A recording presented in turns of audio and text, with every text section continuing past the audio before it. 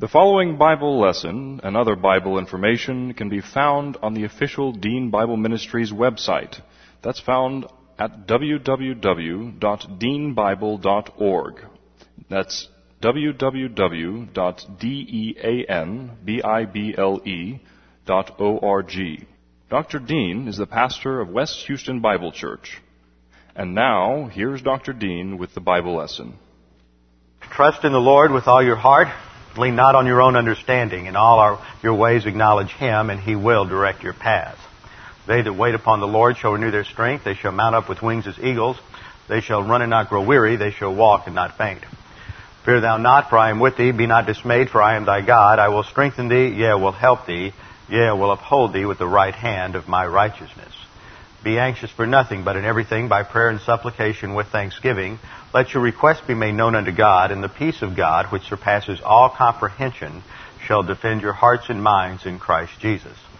Thou wilt keep him in perfect peace, whose mind is stayed on thee, because he trusteth in thee. For the word of God is alive and powerful, sharper than any two-edged sword, piercing even to the dividing asunder the soul and the spirit and the joints from the marrow, and is a discerner of the thoughts and intents of the heart. Before we begin our study this morning, we need to make sure we're in fellowship. A few moments of silent prayer is in order in case you need to confess any sins in privacy of your priesthood to God the Father, and we know that we're instantly forgiven, recover fellowship, restore the filling of the Holy Spirit so that we can continue our spiritual growth by taking in the Word of God. So let's pray.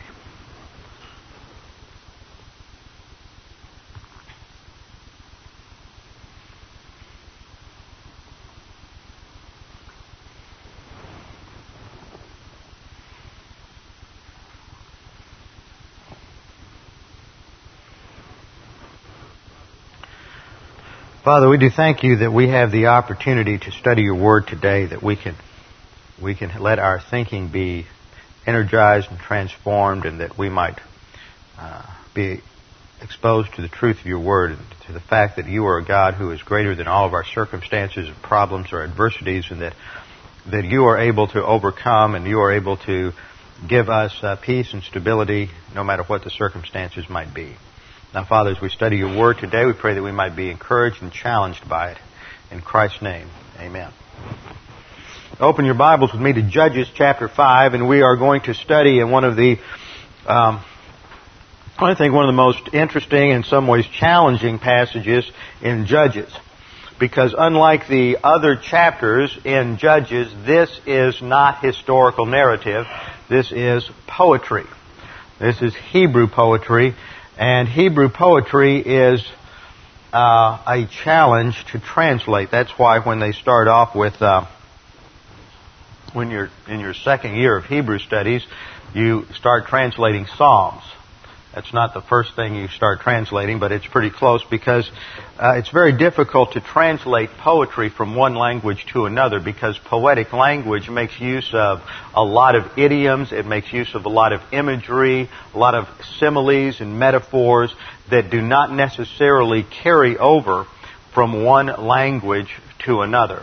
And so it involves a tremendous amount of skill in order to not only translate. You can translate it word for word, but then you end up with a somewhat wooden translation that may not make a lot of sense when it comes over into the English.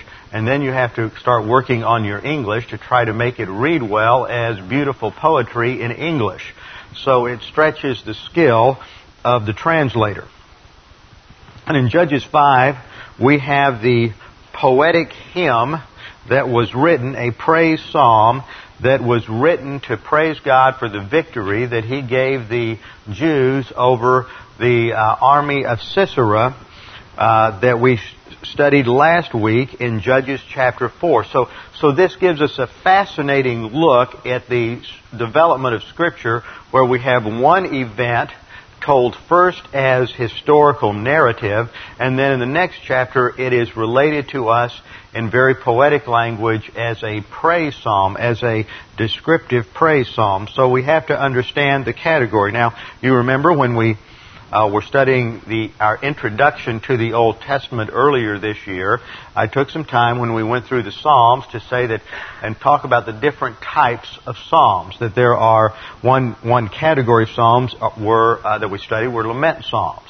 And in lament Psalms, the writer, you have either an individual lament or what's called a communal or national lament, where the writer is in some sort of adversity. He's going through some sort of difficulty, and he expresses his heartache, his problems, his difficulty to God, and calls upon God for rescue in a time of trouble. And then he describes how God rescues him, and then ends with a brief praise of what God has done to rescue and deliver him. Well, what happened in the development of the Psalms, and we don't know just when this took place or how in the development of the literature, that final section in a lament psalm, that praise section, was then sort of taken out and divorced from the rest of the lament psalm, where the praise section itself would become a psalm in and of itself. And there were basically two types of praise psalms. They're called there's individual praise psalms, and there are national praise psalms, and they can be classified further as either declarative praise psalms, where the person is declaring a specific answer to prayer and describing a specific act of God done on their behalf, or it is a descriptive praise psalm. In a descriptive praise psalm, the writer is giving general praise to God, focusing on perhaps some attribute of God and talking about how great and wonderful and extolling the benefits and the blessings of God. So what we have here when we come to Judges 5 is a declarative praise psalm. And the main idea of a psalm comes from the Hebrew word lahazkir, which means to remember. And it has the idea of reminding us about the attributes of God, His person, who He is, and what He has done in human history. See, we think of history, I think, in our modern context as somewhat fluid, if not unimportant. And we think that there's an attitude in our culture that history can be reshaped and people can interpret it any way they want to, because that's part of our loss of any concept of absolutes. But history is the outworking of God's plan and purposes, and if we look at history from God's perspective, God only needs to do something once. He doesn't need to do it in each and every generation. I think this is one of the problems that undergirds the charismatic Pentecostal problem, is that there are folks that think that the miracles, the signs and wonders that were performed by Christ, by the apostles at the foundation of the church, need to be repeated for every generation. But the point is that once it has occurred, then we are to remember what God has done. And it is just as real and just as valid for God to have healed the blind man, for Jesus to have healed the blind man in John 9. It is just as real and significant as if it were to happen today. But in our view of history, we divorce and we think, well, if it happened 1,000 years ago, it can't happen again, so God's not active. And that is a false view of history. And God puts a lot of emphasis on history and on remembering what He has done. That's why when the Jews went into the Promised Land and they crossed over the River Jordan, the first thing they did was they took large rocks and they built a rock cairn made out of 12 stones, one for each of the 12 tribes, as a memorial, so that in future generations, when a family would be traveling and they would come to the fords at the Jordan River and they would see this mound of stones, the children would say, "Hey, Pop, what happened there? What are those stones for?" And they would then rehearse the doctrine of how God had brought the people into the land and go back and teach the Abrahamic covenant and the land promises and the land covenant. So it was these historical reminders that were set up, and there were various monuments of that type, rock cairns, that were set up around Israel so that people would remember what God had done. But as we've seen in our study of Judges, what was happening is that people were forgetting God. And this was the problem in the cycle, is that they would forget God. And we studied the Hebrew word there for forgetting, which doesn't mean that you just, forgot to have my devotions this morning. I just got too busy and overlooked it. But it has the idea of an intentional removal, that there's a negative volitional choice there to remove God from our conscious thought. And that's what happened in Israel. Of course, what happens is that whenever you remove God from your thinking, you create a vacuum in the soul, and into that soul pours a vast amount of false teaching, false doctrine, and idolatrous concepts. And in the ancient world, they got involved in physical idolatry. And what happens today is rather than getting involved in physical idolatry, we get involved in more subtle and sophisticated mental idolatry. And we begin to worship material gain and success. We worship athletes. We worship many different things. Whatever takes priority over the study of God's Word and Bible doctrine becomes an idol at that particular time. And it could be just about anything in our lives. And at that point, once we succumb to idolatry and we are out of fellowship and in carnality, then at that point we become a slave to the sin nature.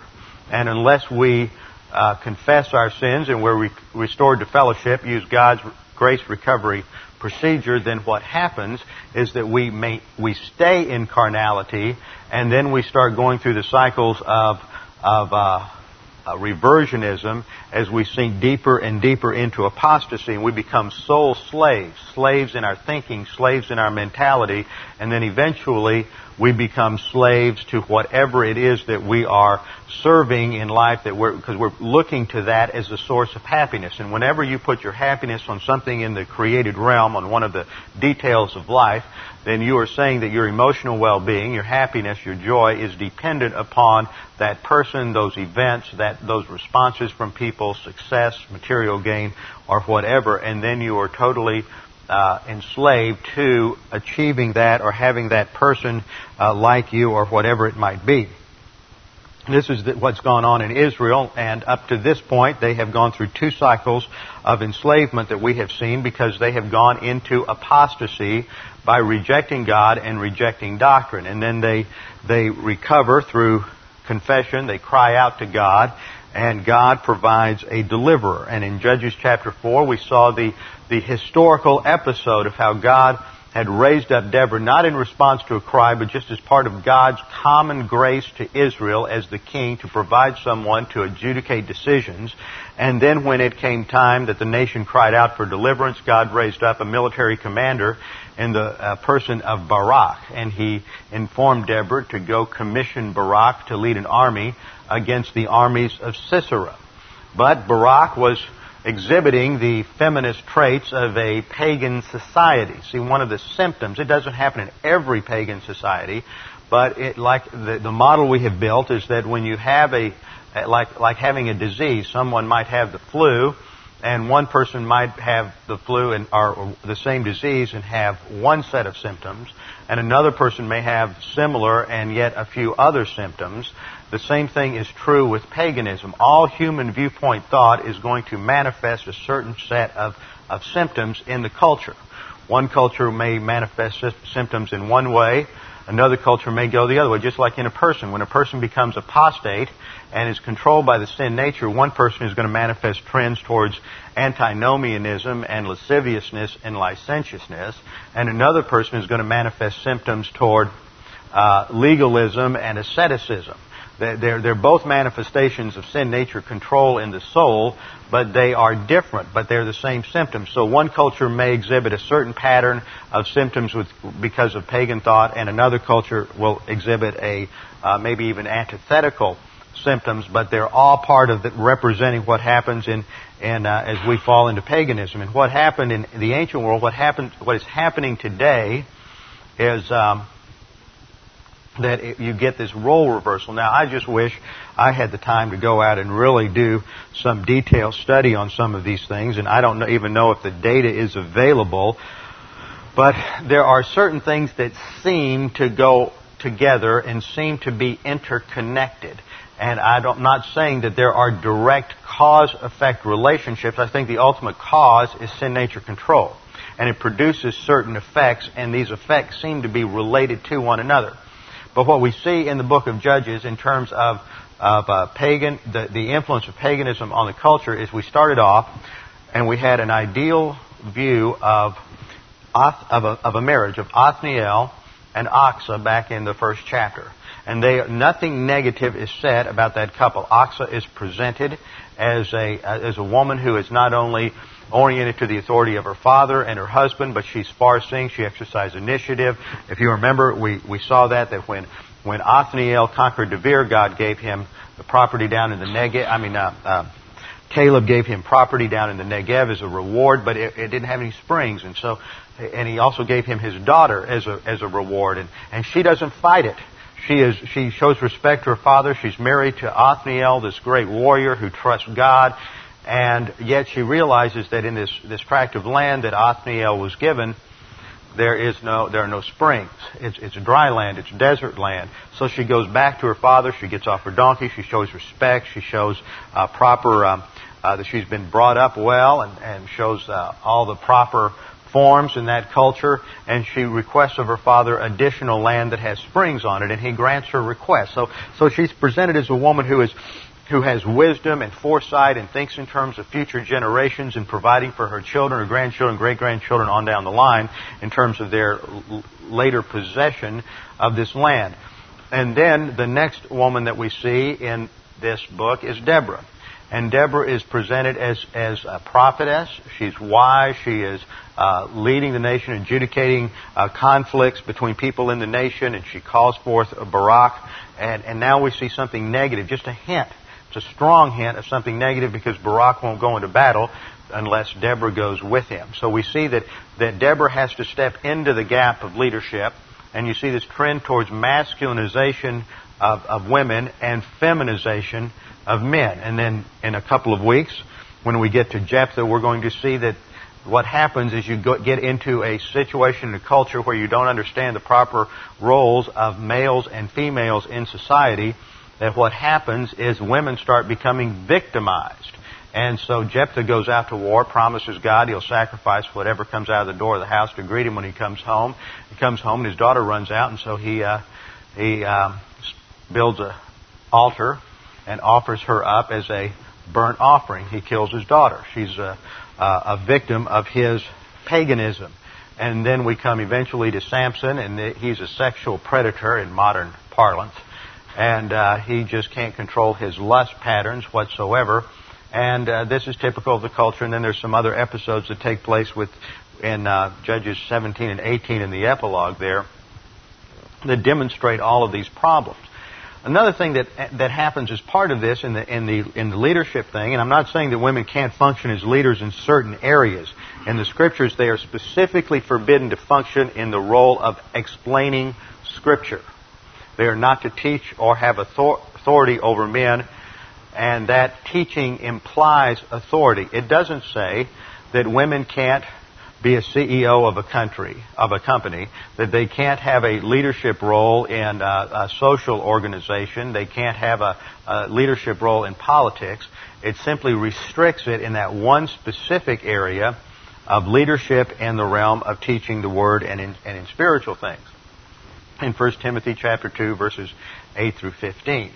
But what happens in a culture where you start seeing paganism take over and these role reversals take over is that men tend to abdicate their position of leadership, and then women have to take over. It happens in the home and it happens outside the home, and you see women becoming more and more masculinized. And when I was talking with this pastor down in Houston this last week, we got back to the subject that so many of these men are concerned about, and that is that in their circles, and this is happening more, it's happened in the liberal circles for several decades where they have ordained women and have women pastors, but now it's coming into some of the more conservative Baptist denominations. Southern Baptist Convention is going through a major battle over this right now, and so are many of the black churches. And I mentioned a problem last week of an association of churches in Columbus, Ohio, where there were about 54 black churches, black Baptist churches, and of those, 48 have women pastors. Now, that's not necessarily senior pastor, but they have women pastors on staff who are preaching. And he was telling me that of the top 10 black churches in Houston, that only 2 do not have women on pastoral staff. as pastors. None have a senior pastor. Another thing that he pointed out, and this will be interesting, and he's gone through a couple of seminaries trying to get some additional training, and it's hard when you don't have time to go to a school and leave your church and trying to find some kind of correspondence. And he went to one up in the Midwest, and he was not allowed. He lasted about 3 weeks. He was not allowed to refer to God as he. If he ever referred to God as he in any of the papers that he wrote, then he automatically failed the paper.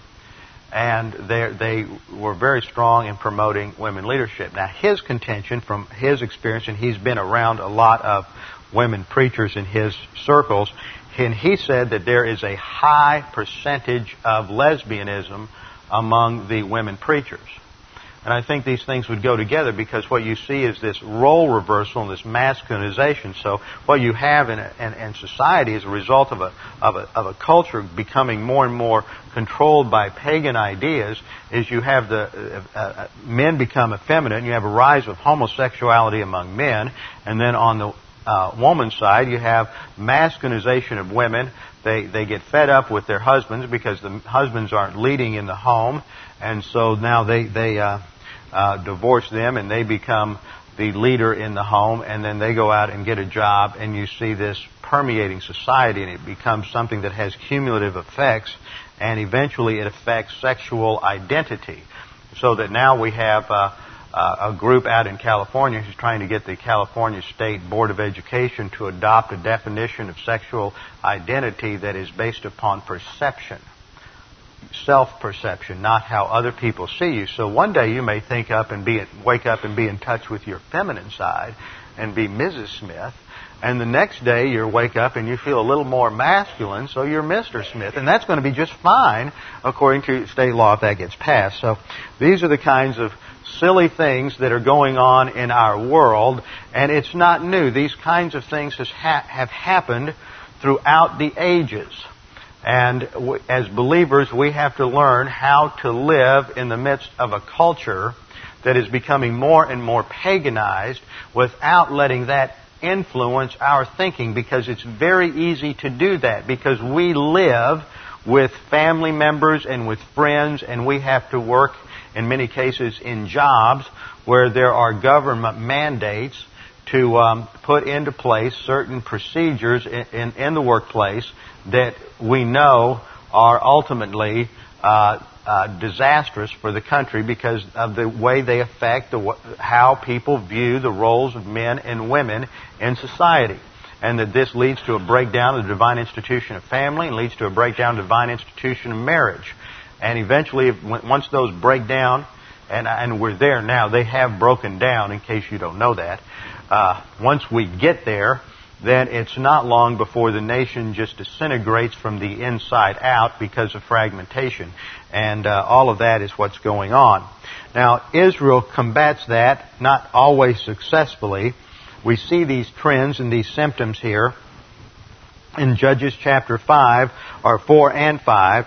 And in Judges 4, we see that Barak is called out by Deborah to lead the troops, the army, against Sisera, and he is victorious. But because of his unwillingness to be the leader, to be the leader that God intended the man to be, and to have courage to go forth into battle and to defeat the enemy, he is told that he will not have the glory of the victory. It will not be his. He will have the victory, and to that degree he is honored and praised. But the ultimate victory, the destruction of the enemy, and that's the goal in combat, is to destroy the enemy, not just to reach a balance of power. And see, that's another problem that we have in modern society is too often what we find at the upper echelons of leadership in nations is an attempt to try to control history. God is the one who controls history. Jesus Christ controls history and controls the destinies of nations.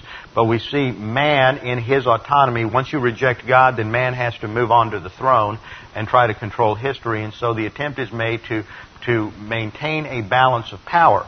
And this is what gives rise to so many of the things that we've seen over the last 20, 30 years, is where you have like things where the CIA gets involved in selling drugs. You have other groups getting involved in arms trades because they're trying to manipulate power bases between Arab countries and Central American countries to maintain what they perceive as the proper balance of power. And ultimately, that house of cards is going to collapse and fall apart because man cannot manipulate history or control history. It is God who controls history, and the ultimate issues in history, as we see in our study of Judges, are spiritual issues. And that's why when it comes down to Israel's deliverance here, the issues are fundamentally spiritual, and God is praised, and God is the one who gets the glory for the victory that He brings about.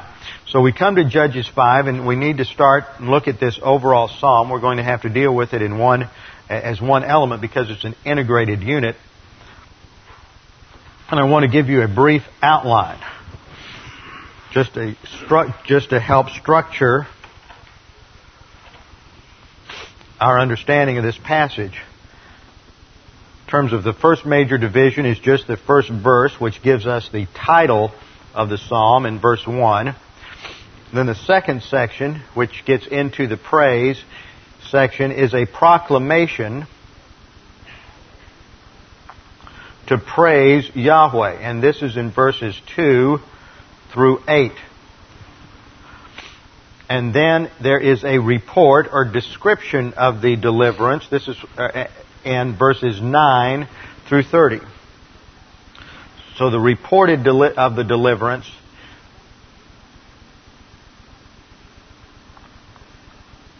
verses 9 through 30, and then we will break that down a bit as we get into it. Let's start off going through this verse by verse. Open your Bibles and look at the first verse. 5:1 says, Then Deborah and Barak the son of Abinoam sang on that day. So this introduces us to the hymn. On that day doesn't necessarily mean on that specific day. Here it has a general reference to at that time. And there's a lot of discussion in the literature as to when this psalm was developed, but it was written by probably Deborah after the battle had taken place in response. So they had a celebration, and that's what worship is all about. It is a celebration of what God has done in our lives, ultimately in terms of solving the greatest problem we'll ever face, which is salvation. And because He's done that, He's given us the ability, and He's given us the spiritual assets to solve any other problem that we can face in life. Then we come to the proclamation to praise God in verses 2 through 8. It begins in verses 2 and 3 with the call, the invitation to praise, that the people should come forth and praise. Verse 2, that the leaders led in Israel, that the people volunteered, bless the Lord. Now this verse 2 is an interesting phrase in the Hebrew, that the leaders led in Israel. Literally reads that the releasers who release. Now what exactly does that mean? Well, this is a difficult word. It's a hapax or it's not quite a hapax, but it's only used twice in the Hebrew in the Old Testament. And it had to do with men who had let their hair grow long, like a Nazirite vow. It's not they weren't specifically Nazirites, but they had let their hair grow long, and the reason was that it indicated that they, like a Nazirite, that they had made a special vow to God, and that related to their military service. So this apparently refers to the fact that this was a special group of troops in the military that had made a vow to God that they were going to defeat and throw off the enemy, and they would not cut their hair until that had been accomplished. So they had dedicated their lives to train, to be skilled in their weapons so that they could be used in combat. So they were. This refers to a special group that would not go home until they had thrown off the power of the Canaanites who were oppressing Israel.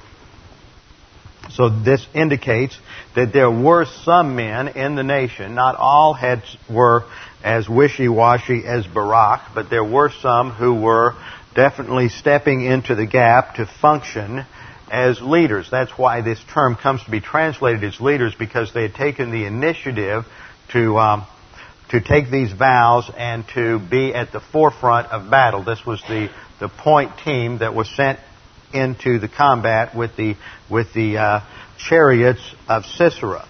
We saw last time that one of the reasons Israel had succumbed was because they were overpowered by the military might of the Canaanites. They had over 900 iron chariots that would go up and down the valley of Esdraelon, the valley of Jezreel, which is the same place the Battle of Armageddon will take place.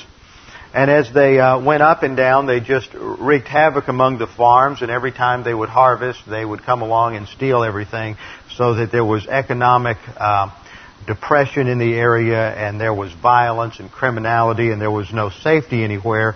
And that's why the armies of Sisera had to gather up in the highlands, because it was only up in the hill country that the chariots could not operate, could not function. So these men had taken the initiative to prepare themselves so that they could go into combat against this superior fighting force, even if it meant hand-to-hand combat. So there's praise for them that the leaders led in Israel, that the people volunteered. Not all were cowards. And this refers to the fact that they volunteered and they understood the principle of that true freedom is gained through military victory. And it is preserved through a strong military. And it is only that way because we live in a fallen world. And what happens is when you have to deal with people who do not understand the military, do not like the military, do not think it's necessary for a nation to have a strong military, and they're pacifists, they do not understand the realities of living in a fallen world. And that God never condemns or criticizes any nation for getting involved in war because it's war, or for having a strong military.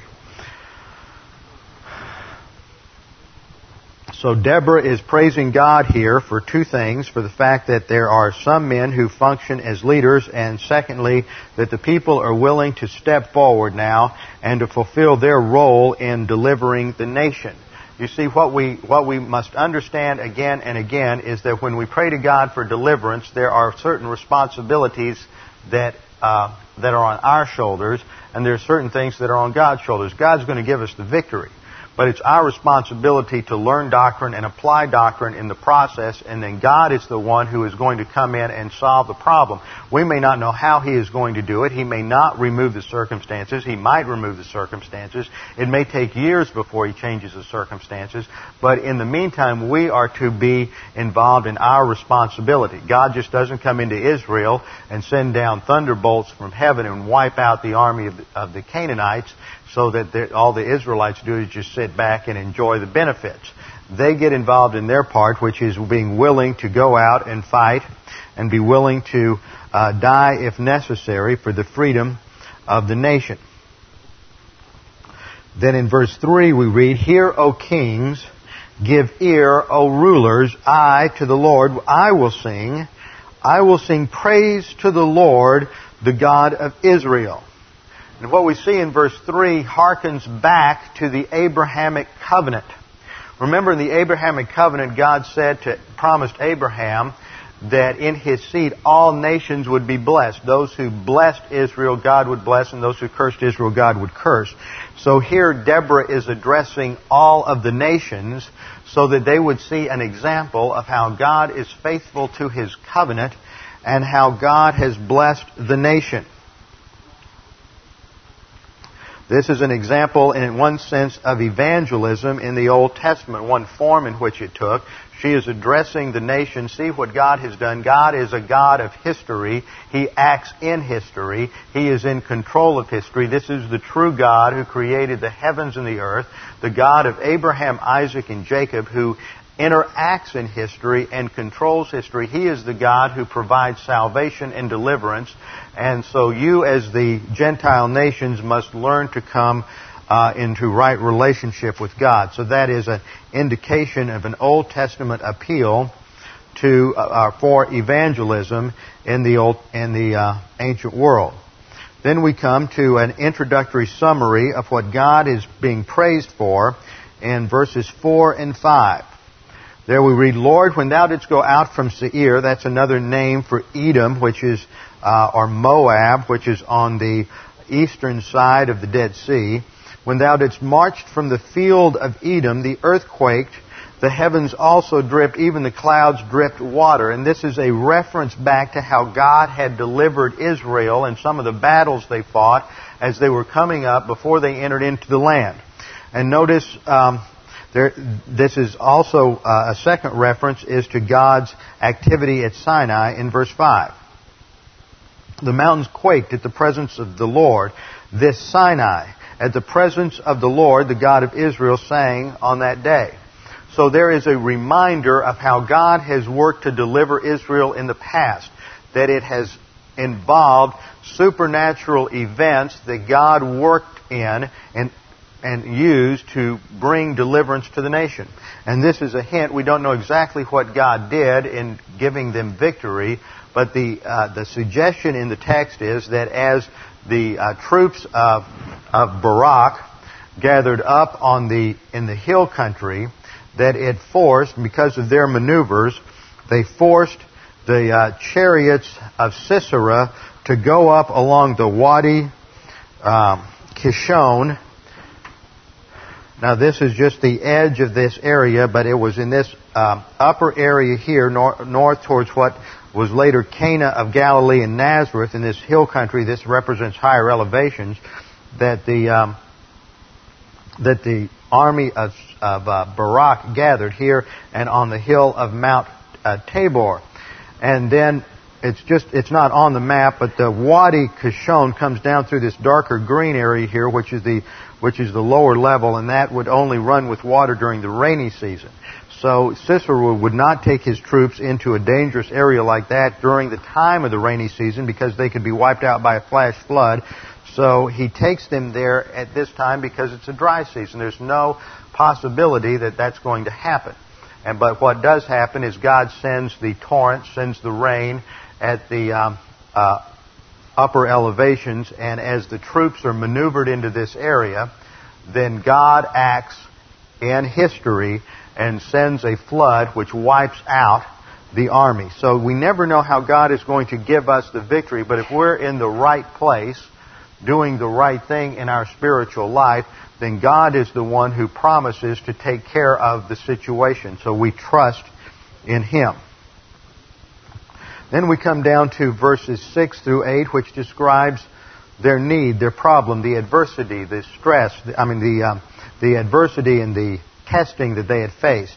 It identifies the time, that it was in the days of Shamgar. Now we studied Shamgar at the end of Judges 3:31, that Shamgar was not a judge, he was just a deliverer. And the suggestion there, because of his name and his identification as the son of Anat, was that he was not a Jew. He was not a believer. He was a Gentile who was used by God because of the lack of leadership in Israel to defeat the Philistines. See, in Israel, they had problems with the Canaanites under Yavin and Sisera in the north. They had problems with Eglon to the east.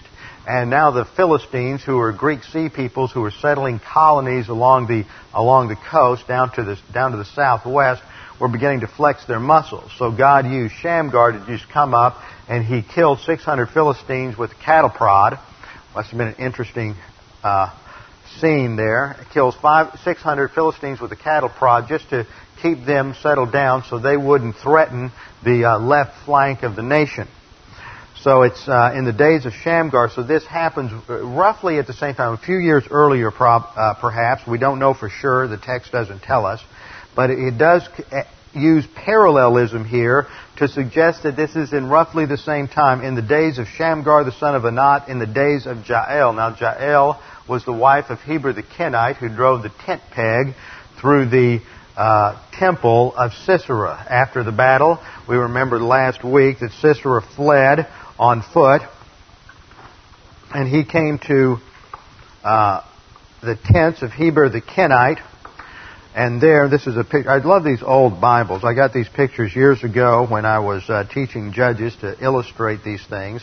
That There's a picture of Sisera, who is laid down in the tent of Jael, and he's taking his nap, and she sneaks in with a tent peg and a hammer and drives the stake through his skull. And she is then praised mightily in this psalm because she is the one who has brought the ultimate and final deliverance in this problem to the nation Israel. So that's the reference to her here. In the days of Jael, the highways were deserted and travelers went by roundabout ways. Now, the reference to highways here reminds us that these were the caravan routes. This was the path of commerce, how they moved goods across the ancient world. And if you have a map of the entire ancient world, the Mediterranean, you have the Hittite nation up in what's modern Turkey. Then to the east, you have the Assyrian people, then to the south of there, the Babylonians, and then you come along and you have Israel located, and then to the southeast, south of the Mediterranean, you have Egypt. And so that Israel was located on the crossroads of the caravans. And so all goods passed through Israel. So if things were going well in times of stability, then there would be material prosperity in Israel. They would have access to imported goods that came from all over the ancient world. In fact, that we even have indications that they had spices available to them that came from as far away as India, as Southeast Asia, and Central Asia. And that these spices were available to them, so there must have been tremendous trade. Now that also had implication for evangelism, because as these caravanners, the truckers of the ancient world, convoys through Israel, then they would see what was going on in Israel, and if they were following the Lord, then they would hear about God, and they would see this people and the wonderful things that God was doing, and then they would go back and tell their people. So that was a way in which evangelism was conducted among Gentiles in the ancient world. But what we see here is because of Israel's carnality, because of their disobedience, because of their idolatry and apostasy, now they are under the fourth cycle of discipline, and they are under economic oppression, so that the highways are deserted. There are no caravanners coming through. There are no Gentiles coming through the land because there's too much turmoil and violence, so they were having to route their way around through some other means. As a result, the people were becoming impoverished. They didn't have access to a lot of the things that they perhaps had grown dependent on or enjoyed that were imported from other parts of the world. So it had an economic stranglehold on the nation. They couldn't ship out the goods that they were producing, and they couldn't bring in goods because the Canaanites were controlling everything. So this was impoverishing the nation, and they were under an economic depression during this time. Travelers went by roundabout ways. They had to find alternative routes to avoid Israel, much like what's going on today. Judges 5 verse 7. The peasantry ceased. And then it's repeated again for emphasis. They ceased in Israel. See, what happens is that the farmers had to desert their land and their farms in the lowlands because they were being overrun by the chariot forces of the Canaanites. And because if they weren't down there operating on their farms, then no vegetables and no grain was being produced, and the result was that people went hungry. There wasn't grain for food. They didn't have anything to get them through the hard times. So not only was commerce disrupted, but there was probably a famine in the land as a result of their inability to produce. And it's interesting how God has used that in Israel through the years, during the time from 70 A.D. up until the return of the Jews to Israel and the reestablishment of the modern state of Israel in 1948. The land hardly produced anything. It just became desert. And then as the Jews returned, they began to introduce irrigation, and they introduced crop rotation and all sorts of modern ways to make the land fruitful. And it has once again produced a bountiful harvest. And Israel is economically viable because of their hard work and their energy, something that the Arabs could never do and would never do. They're just jealous now. This whole Palestinian conflict is derived because they're jealous. We had the land and didn't do anything with it, and now you've got it and you've made it a wonderful place to live, so we want to steal it from you. And they're whining and crying about it, which I guess is a modern way to deal with any kind of adversity in life, is that you just whine and cry and throw a temper tantrum about it. So we won't go there right now because we'll get too distracted. Verse 8, we go back to the basic problem. And the basic problem is spiritual then, and it's spiritual now. It's not political. It's not economic. It is not agricultural. The problem was a spiritual problem. They weren't farming. They weren't operating the farms. They didn't have commerce because ultimately it went back to their apostasy. Verse 8, new gods were chosen. Then war was in the gates. Not a shield or a spear was seen among 40,000 in Israel. And there's almost a cause-effect relationship here when we go back to the big picture, because they had succumbed to apostasy and were serving the false gods and had become influenced by the Canaanites. God was taking them through the 4 cycles of discipline. Ultimately, they're in the 4th cycle where they're under oppression. And as a result of the oppression of the Canaanites and the Philistines, they've got a disarmament policy towards Israel and won't allow them to have iron or to have blacksmiths in the land. We learn that from 1 Samuel. And as a result of that, they do not have the means to defend themselves, and so they're at the mercy of the tyrants. And that is always the case when someone wants to control a culture. They first take away the people's ability to protect themselves. And that is why we have to be very careful with these gun laws, because the ultimate agenda for many people is it isn't just to have a way of tracking guns so that they can arrest criminals when they commit a crime, because the criminals are always going to have guns and they're going to have those that can't be traced. But it is ultimately to take away from the citizens the ability to defend themselves so that those who are operating on power lust can then tyrannize the citizenry. And we've seen examples of that. There was an incident that occurred this last year in England where a man owned an illegal weapon. He had a pistol. He did not have a license for it. He kept it in his house. He had had it for years, since before some of these laws had gone into effect. And one night, 2 men broke into the house, and they were attacking him and his wife, and he pulled out the pistol and he shot them. Well, you would think that was good, and in Texas we would applaud the man and make him a hero. But in England, they arrested him for murder and put him in prison, where he is serving a life sentence. Because it didn't matter that the fact that these men were criminals. What mattered was that he had murdered them. And he had used that horrible, horrible, evil weapon called a pistol.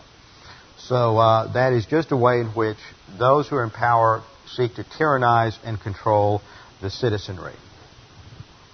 Then in verse 9, we get into the report of how God has delivered Israel. And the principle is that no matter what the problem is that faces us, even in the case of self-induced misery, which is the situation we have here, Israel is in this problem because of their own disobedience, because of their carnality, because of their apostasy.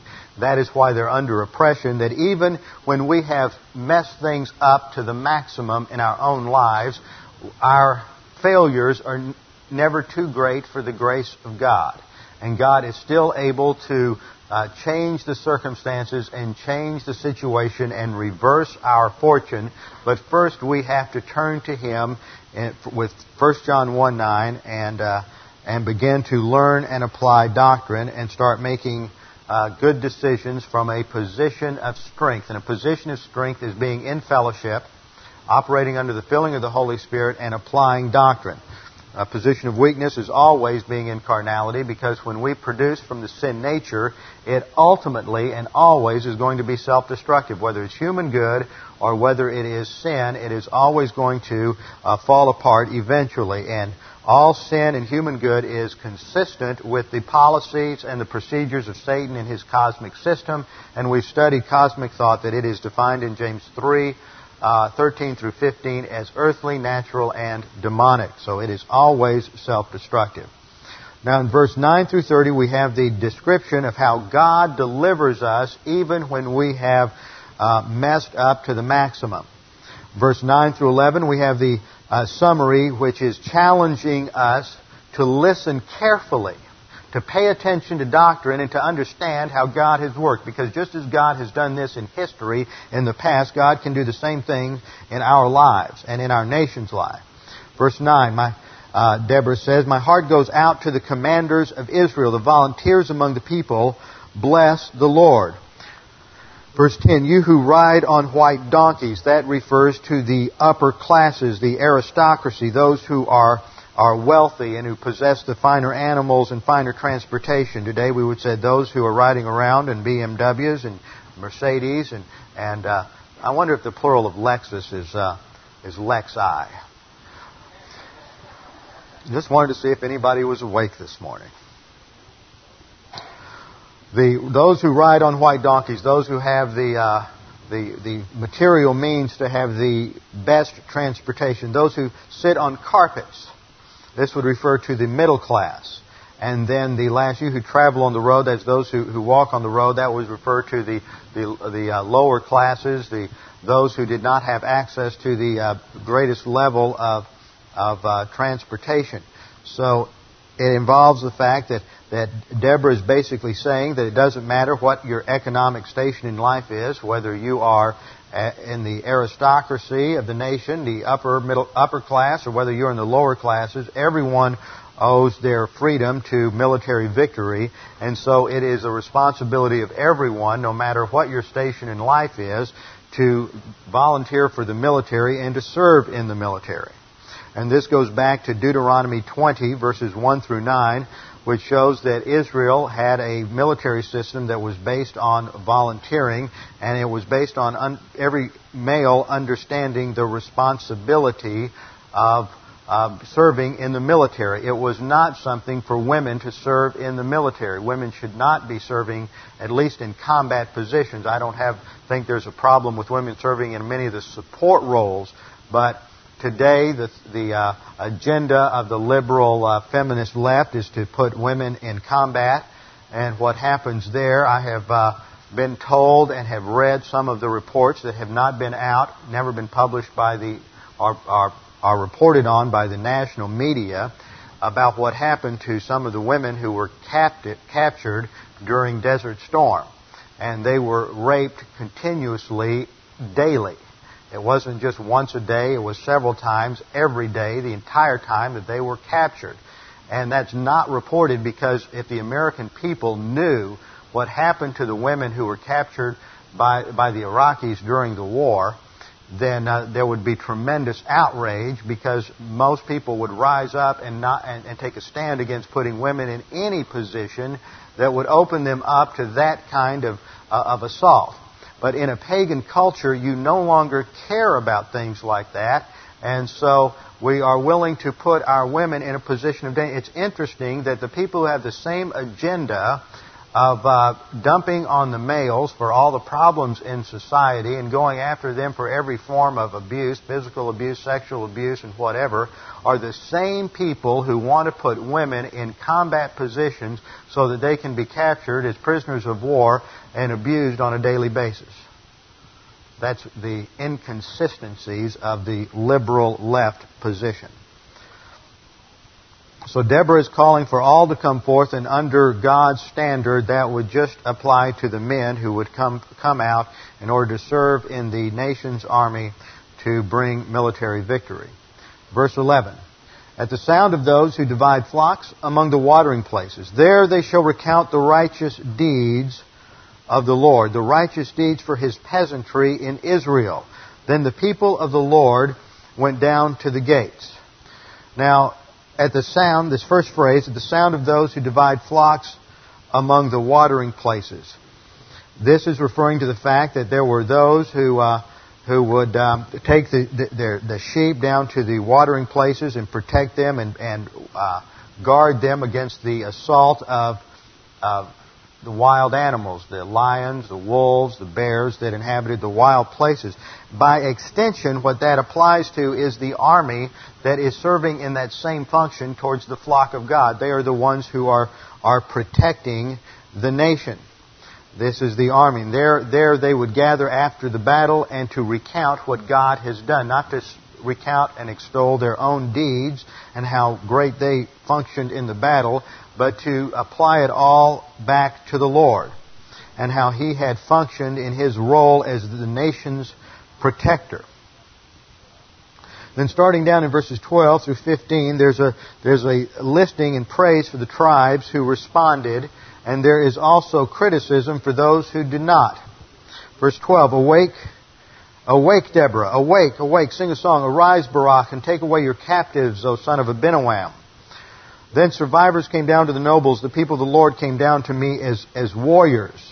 From Ephraim, those whose root is in Amalek, that means that they had been, the Ephraimites in the hill country, in the central area, had problems being oppressed by Amalekites. See, we still come up, even though it's primarily, the oppression here was attributed to Yabin and the army of Sisera, we see it wasn't just Canaanites.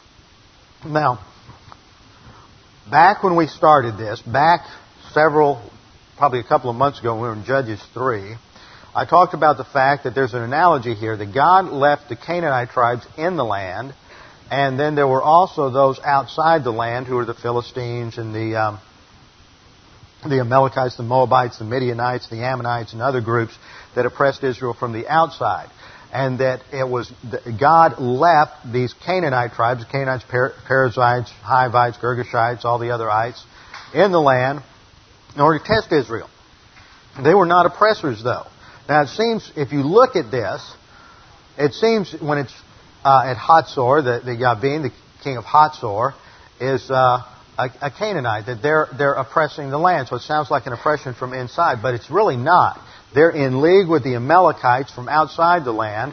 Hatzor was defeated by Joshua back in Joshua chapter 10 and wiped out, and the town was the town was destroyed.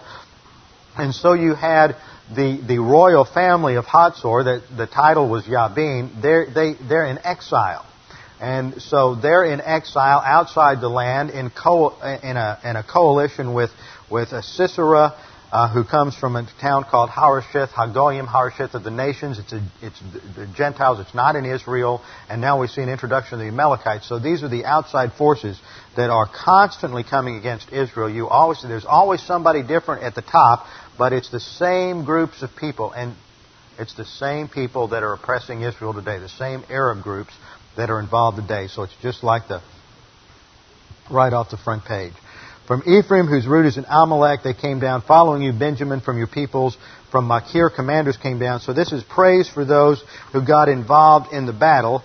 But then, starting in the latter part of 15, she attacks and criticizes Issachar and Reuben because they failed to get involved and to follow the call. Well, we are about out of time, so we're going to stop here, and we'll pick up in verse 15 next time to finish the Song of Deborah. With our heads bowed and our eyes closed. Father, we do thank you that you are a God of grace, a God who provides deliverance for us in times of trouble. You are the God who is our stronghold, our fortress. You are our deliverer and our shield, our high tower.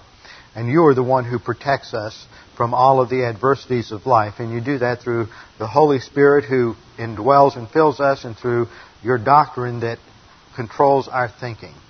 Father, we thank you that we have your truth in your word, that it is a light unto our path and a lamp unto our feet, and that it is only in thy light that we see light, that we can properly understand the things that go on around us. Father, we thank you that our ultimate deliverance comes from Jesus Christ, who went to the cross to die as a substitute for our sins. And we pray that if there's anyone here this morning who is unsure and uncertain of their eternal destiny, that they would make that sure and certain right now. All that is necessary is that they believe in Jesus Christ, that they trust in Him as the one who died on the cross for their sins, that Jesus is the Messiah, the Son of God, that He died as our substitute according to the Scriptures, was buried, rose again the third day according to the Scriptures. It does not involve any act of humiliation. It does not involve any act of joining a church or making a bargain with you. It simply involves accepting the free gift of salvation based on Jesus Christ's work on the cross. Father, we pray that you would help us remember and recall the things that we have learned today, that we might have a confidence in you in the times of our own adversities and struggles. We pray in Christ's name. Amen.